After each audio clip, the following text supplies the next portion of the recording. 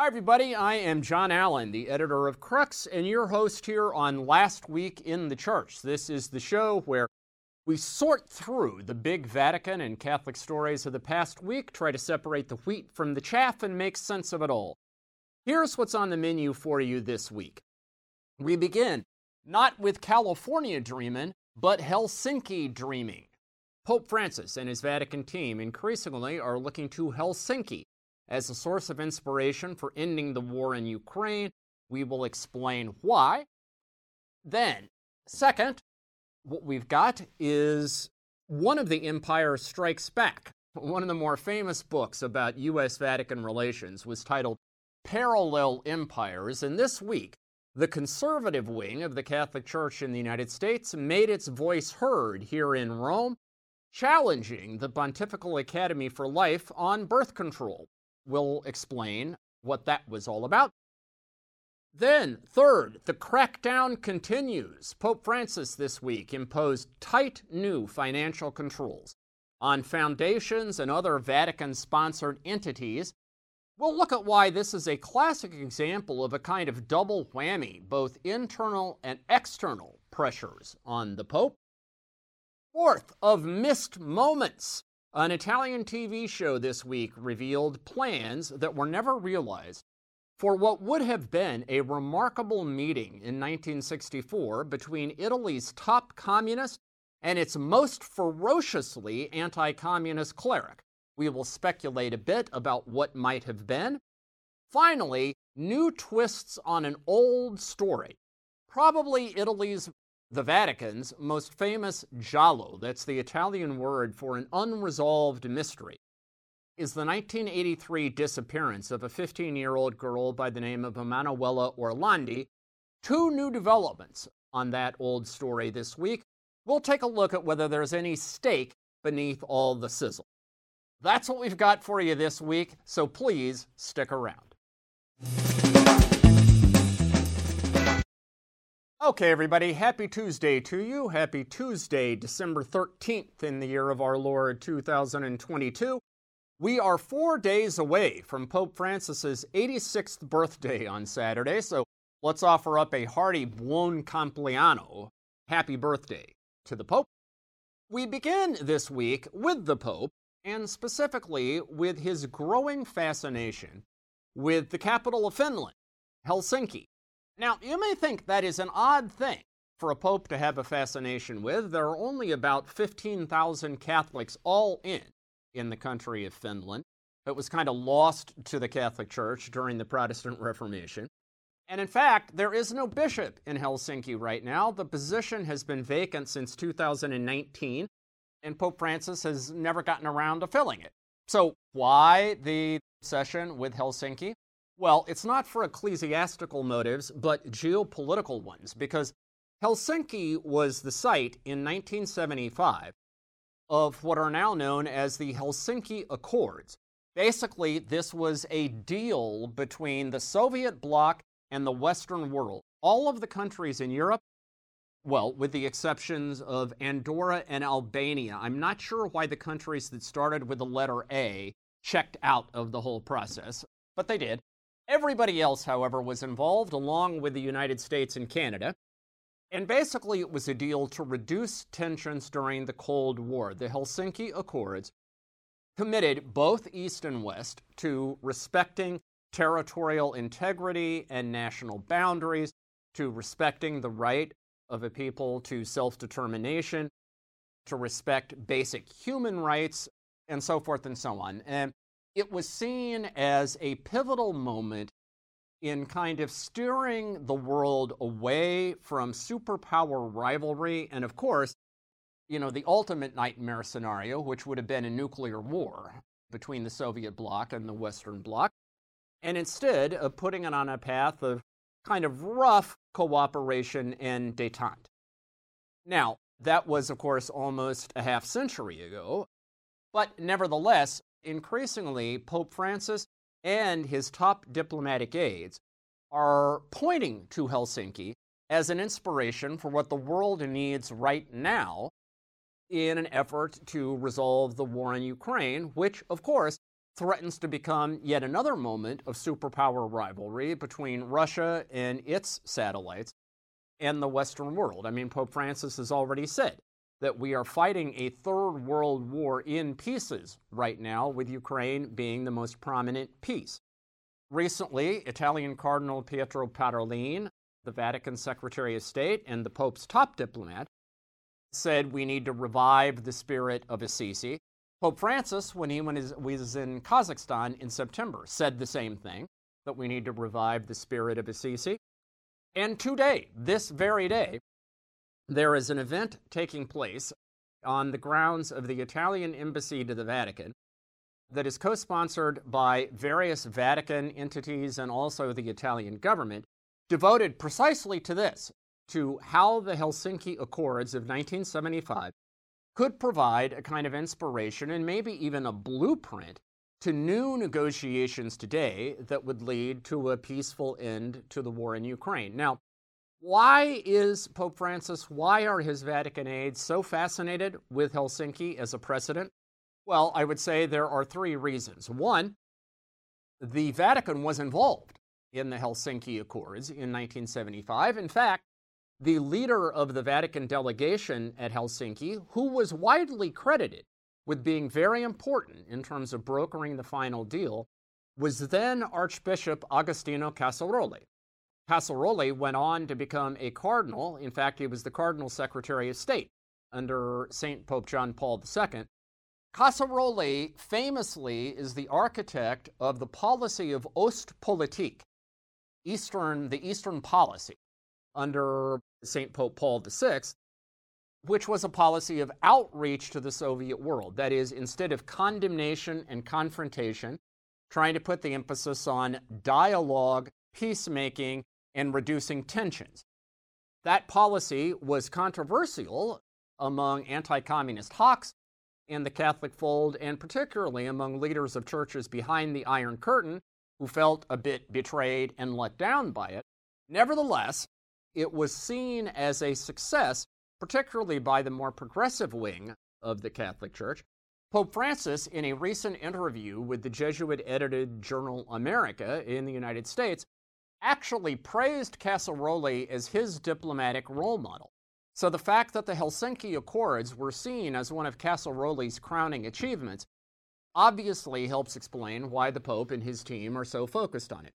Second, the Vatican has always seen Italy as a kind of natural ally, in fact, its most natural ally on the global stage. They see Italy as a kind of amplifier for their humanitarian and diplomatic agenda in global affairs, and this is a clear case in which Italy and the Vatican are in lockstep. At this conference today, not only is Parolin speaking, but it was originally anticipated that Italian President Sergio Mattarella would be speaking. Now, unfortunately, over the weekend, Mattarella came down with COVID, and so now he's sort of isolated in his residence here in Rome, will not be in person at today's conference. But nevertheless, his fingerprints are all over it, and there is a very warm relationship between Pope Francis and his Vatican and President Mattarella. I think there is great hope on the Vatican side that together Pope Francis and Mattarella might be able to move the ball in terms of galvanizing the global community into something like a new Helsinki summit. And then third and finally, Helsinki is remembered as that great moment during the Cold War when the world took a step back from the brink and opted for peaceful cooperation rather than armed conflict. And, it is a promising precedent from another point of view, because at the time, it was seen as a kind of win for the Soviet side and for Russia. It was seen that the West was essentially signing off on Soviet, if not occupation, at least heavy Soviet influence on all over Eastern Europe, including the Baltic states. That was controversial at the time, but nevertheless, the point is, it was something the Russians felt good about. And the idea is that perhaps appealing to that precedent might entice the Russians into dialogue once again, almost 50 years later. And it comes at a time, of course, when the Russians sort of have their backs up about the Vatican because of the Pope's other comments the Pope made in that America interview about Chechens and Buryats and brutality in Ukraine that irritated many Russians. I think the hope on the Vatican side is that by appealing to the precedent of Helsinki, they might be able to change the calculus. Obviously, we will see if any of this actually bears fruit, but God knows any initiative that seems to carry even a scintilla of promise of ending this conflict is worth pursuing. All right, let us change topics. So, as I mentioned at the top, there was a somewhat unusual conference that unfolded in Rome during this past week. It was sponsored by Ave Maria University in the United States and the Ethics and Public Policy Center in the United States, both of which, broadly speaking, would be seen as pillars of the conservative wing of the Catholic Church in the United States. And this conference brought together jurists and academics and intellectuals of various stripes, all of whom, basically speaking, came together to defend the Church's traditional teaching on sexual morality, beginning with the ban on artificial birth control that was expressed in Paul VI's encyclical Humanae Vitae in the 1960s. Now, you might ask, why are they doing this now? Well, the reason is this is all calculated to push back against recent initiatives of the Vatican's Pontifical Academy for Life. The Pontifical Academy for Life was created under John Paul II, and for a long time, it was the stronghold in Rome for the most robustly, you might say the most militant, pro-life voices in the Catholic Church. But all that has changed under Pope Francis. It now has, what would you call it, much more moderate to progressive leadership under Italian Archbishop Vincenzo Paglia. And what happened is that over the summer, this newfangled Pontifical Academy for Life put out a document, which was basically a collection of papers from a conference it had held, bringing together theologians, some of whom argued that while the Church has norms on things like birth control, in concrete situations, the pastoral application of those norms may differ.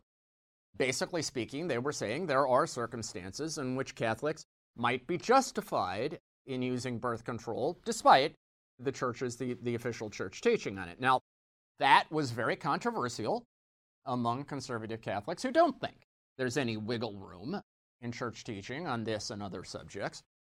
And then things got worse over the summer as this debate unfolded, because the Pontifical Academy for Life took to its Twitter account to put out a tweet saying that the teaching of Humanae Vitae is not covered by papal infallibility. This, too, is a very disputed point among Catholic conservatives.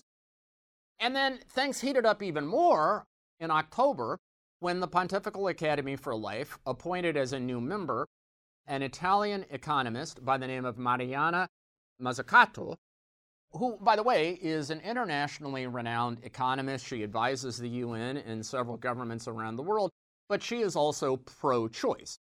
And conservatives thought it was inappropriate to appoint someone who breaks with the Church on abortion to such a high-profile position on an academy whose mission is to promote Church teaching on issues such as abortion. So all of this controversy kind of boiled over, and it brought this unusual assembly of the sort of top-notch, A-list conservative Catholic ethicists, theologians, academics, and intellectuals on sexual morality. One of them, in an interview with us at Crux, described the recent activity of the Pontifical Academy for Life as, quote, embarrassing, and said it is creating confusion about Church teaching, and kind of explicitly said the purpose of this conference was to push back. Now, there's no immediate indication that the Pontifical Academy for Life plans to change tack, although it did release a statement saying it welcomed all voices in the conversation.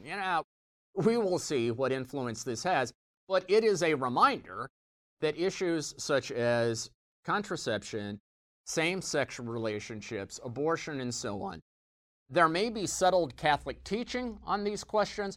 The application of those teachings, however, remains very much a bone of contention in the life of the Church. All right, third up this week, we have the Pope's continuing crackdown on financial transparency and accountability. This has been a theme of the Francis papacy from the beginning.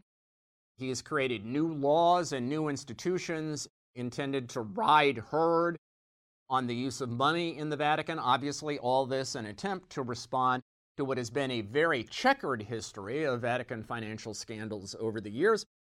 And the most recent move in this campaign came last week when the Pope issued a motu proprio, that's an amendment to church law on his own initiative, creating new financial controls for foundations that are sponsored by the Vatican. Now, you may wonder, well, what are we talking about here? Well, here's the thing. Virtually every department in the Vatican has at least one, and in some cases more than one, foundation that is intended to raise money to support things that it cares about. So, for instance, in 2004, under what was then the Pontifical Council for the Pastoral Care of Healthcare Workers, that has now been folded in to the Dicastery for Promoting Integral Human Development. But anyway, that council created a foundation called the Good Samaritan Foundation, which was intended to raise money to treat diseases such as HIV/AIDS, malaria, tuberculosis in the developing world, above all in Africa. Or, for example, the old Council for Culture, which has also been folded into a new dicastery, created a foundation called STOC, Science, Theology, and the Ontological Quest, intended to support initiatives to bring religious thinkers in conversation with secular thinkers about, sort of egg-headed themes. And there are, literally dozens of these kinds of foundations in the Vatican, some of them big, some of them mid-sized, most of them pretty small. And over the years, they have occasionally been sources of scandal. In 2017, for instance, the then president of a foundation that raises money for Bambino Gesù, that's the papally sponsored pediatric hospital here in Rome, was actually convicted by a Vatican court of abuse of office because he had taken money that had been given to Bambino Gesù to take care of sick kids and used it instead to remodel the apartment of a Vatican cardinal, the former Secretary of State under Pope Benedict, Cardinal Tarcisio Bertone. Now, this wasn't just graft. I mean, the idea was that apartment was going to be used to raise money for Bambino Gesù. So the guy, Giuseppe Profiti, by the way, his last name means profits. I mean, how perfect is that for a guy who was convicted for financial crime? But anyway, he had a legitimate argument for doing this, but nevertheless, he was convicted because the statutes of his foundation this was the argument anyway, didn't permit that use of funds. Winding the clock back even further, in the 1990s, there was a small foundation by the name of Ecclesiasticus Monitor, which basically printed decisions by the Roman Rota, that's the Vatican's main working court, and sent them off to bishops around the world. In fact, this wasn't even a Vatican foundation. It was sponsored by the Archdiocese of Naples, but everybody thought it was a Vatican foundation. It got embroiled in an insurance scam in the United States and ended up being sued by 13 insurance commissioners in the United States trying to recover millions of dollars that had been squandered. Point is, these foundations over the years have acted autonomously, often without any regulation or oversight. This is an effort to make sure that situation is remedied. Pope Francis has said that from now on, the Secretariat for the Economy will have a kind of vigilance role in making sure these outfits are playing by the rules. Now, this is not merely the product of the Pope's own desire for reform, we should say, but this was also a recommendation, a very strong recommendation, by an outfit called Moneyval, that is the Council of Europe's anti-money laundering agency. And Moneyval, since the era of Pope Benedict XVI, has done regular inspections of the Vatican and then given it a review. Now, the reason this is important was because before the Vatican agreed to subject itself to Moneyval inspection, there was a very real danger it was going to be blacklisted on international markets, which would have meant that it was frozen out of many markets, or that where it was able to conduct transactions, it was going to have to pay exorbitant due diligence fees because people thought it was very risky to do business with the Vatican. In other words, at a time when the Vatican is already in hock and trying to figure out how it's going to fund its pension obligations. This would have been a very serious financial blow. And so this is a classic example of how reform in the Catholic Church works. It is usually a combination of an internal desire for purification and getting things right, but also strong external pressure that makes the momentum for reform basically irresistible. We'll see how all this plays out. All right, next this week, musings on a missed opportunity. So there is a TV station up in the northern part of Italy, in the Liguria region, which is the region that has Genoa as its capital, that did a program this week that revealed for the first time publicly a very interesting appointment that was set but that never happened in 1964. Basically, Palmiro Togliatti, who was the founder and leader of the Italian Communist Party, known by its Italian acronym PCI, Partito Comunista Italiano, had called up Cardinal Giuseppe Siri of Genoa, who led the church in Genoa for 40 plus years, had called him up and said, listen, I am going to make a trip to what was then Yugoslavia, loosely part of the communist bloc. So I'm going to make a trip to Yugoslavia for my vacation this summer, but when I get back, I would like to come see you. So the appointment was set. Unfortunately, Togliatti, while he was in Yalta, had a massive heart attack and died. And so the meeting between him and Siri never happened. Now, what makes this interesting is that Togliatti was the leader of the largest and most important communist party in Western Europe. It never took power in Italy, but it routinely polled at around 30-35% of the vote. It was a major electoral and political force in this country. He was a personal friend of Joseph Stalin. Stalin actually offered Togliatti the position as the head of Comintern, the coordinating body for communism worldwide. Togliatti turned it down because he wanted to remain in Italy. But he was one of the most prominent communist leaders in the entire world. In fact, he was almost personally responsible for a 1949 edict from the Vatican that excommunicated anyone who joined the Communist Party in Italy or who voted communist or who read communist literature, because they were so afraid that Togliatti was going to lead the Communist Party to power in this country. Now, Cardinal Giuseppe Siri, on the other hand, was the hero of the traditionalist, conservative, fiercely anti-communist wing of the Catholic Church, both in Italy and worldwide. A famous Vatican journalist, Benny Lai, once did a biography of Siri. It was called The Pope Who Was Never Elected, because he was a serious candidate for Pope 4 different times, 1958, 1963, and the 2 conclaves of 1978.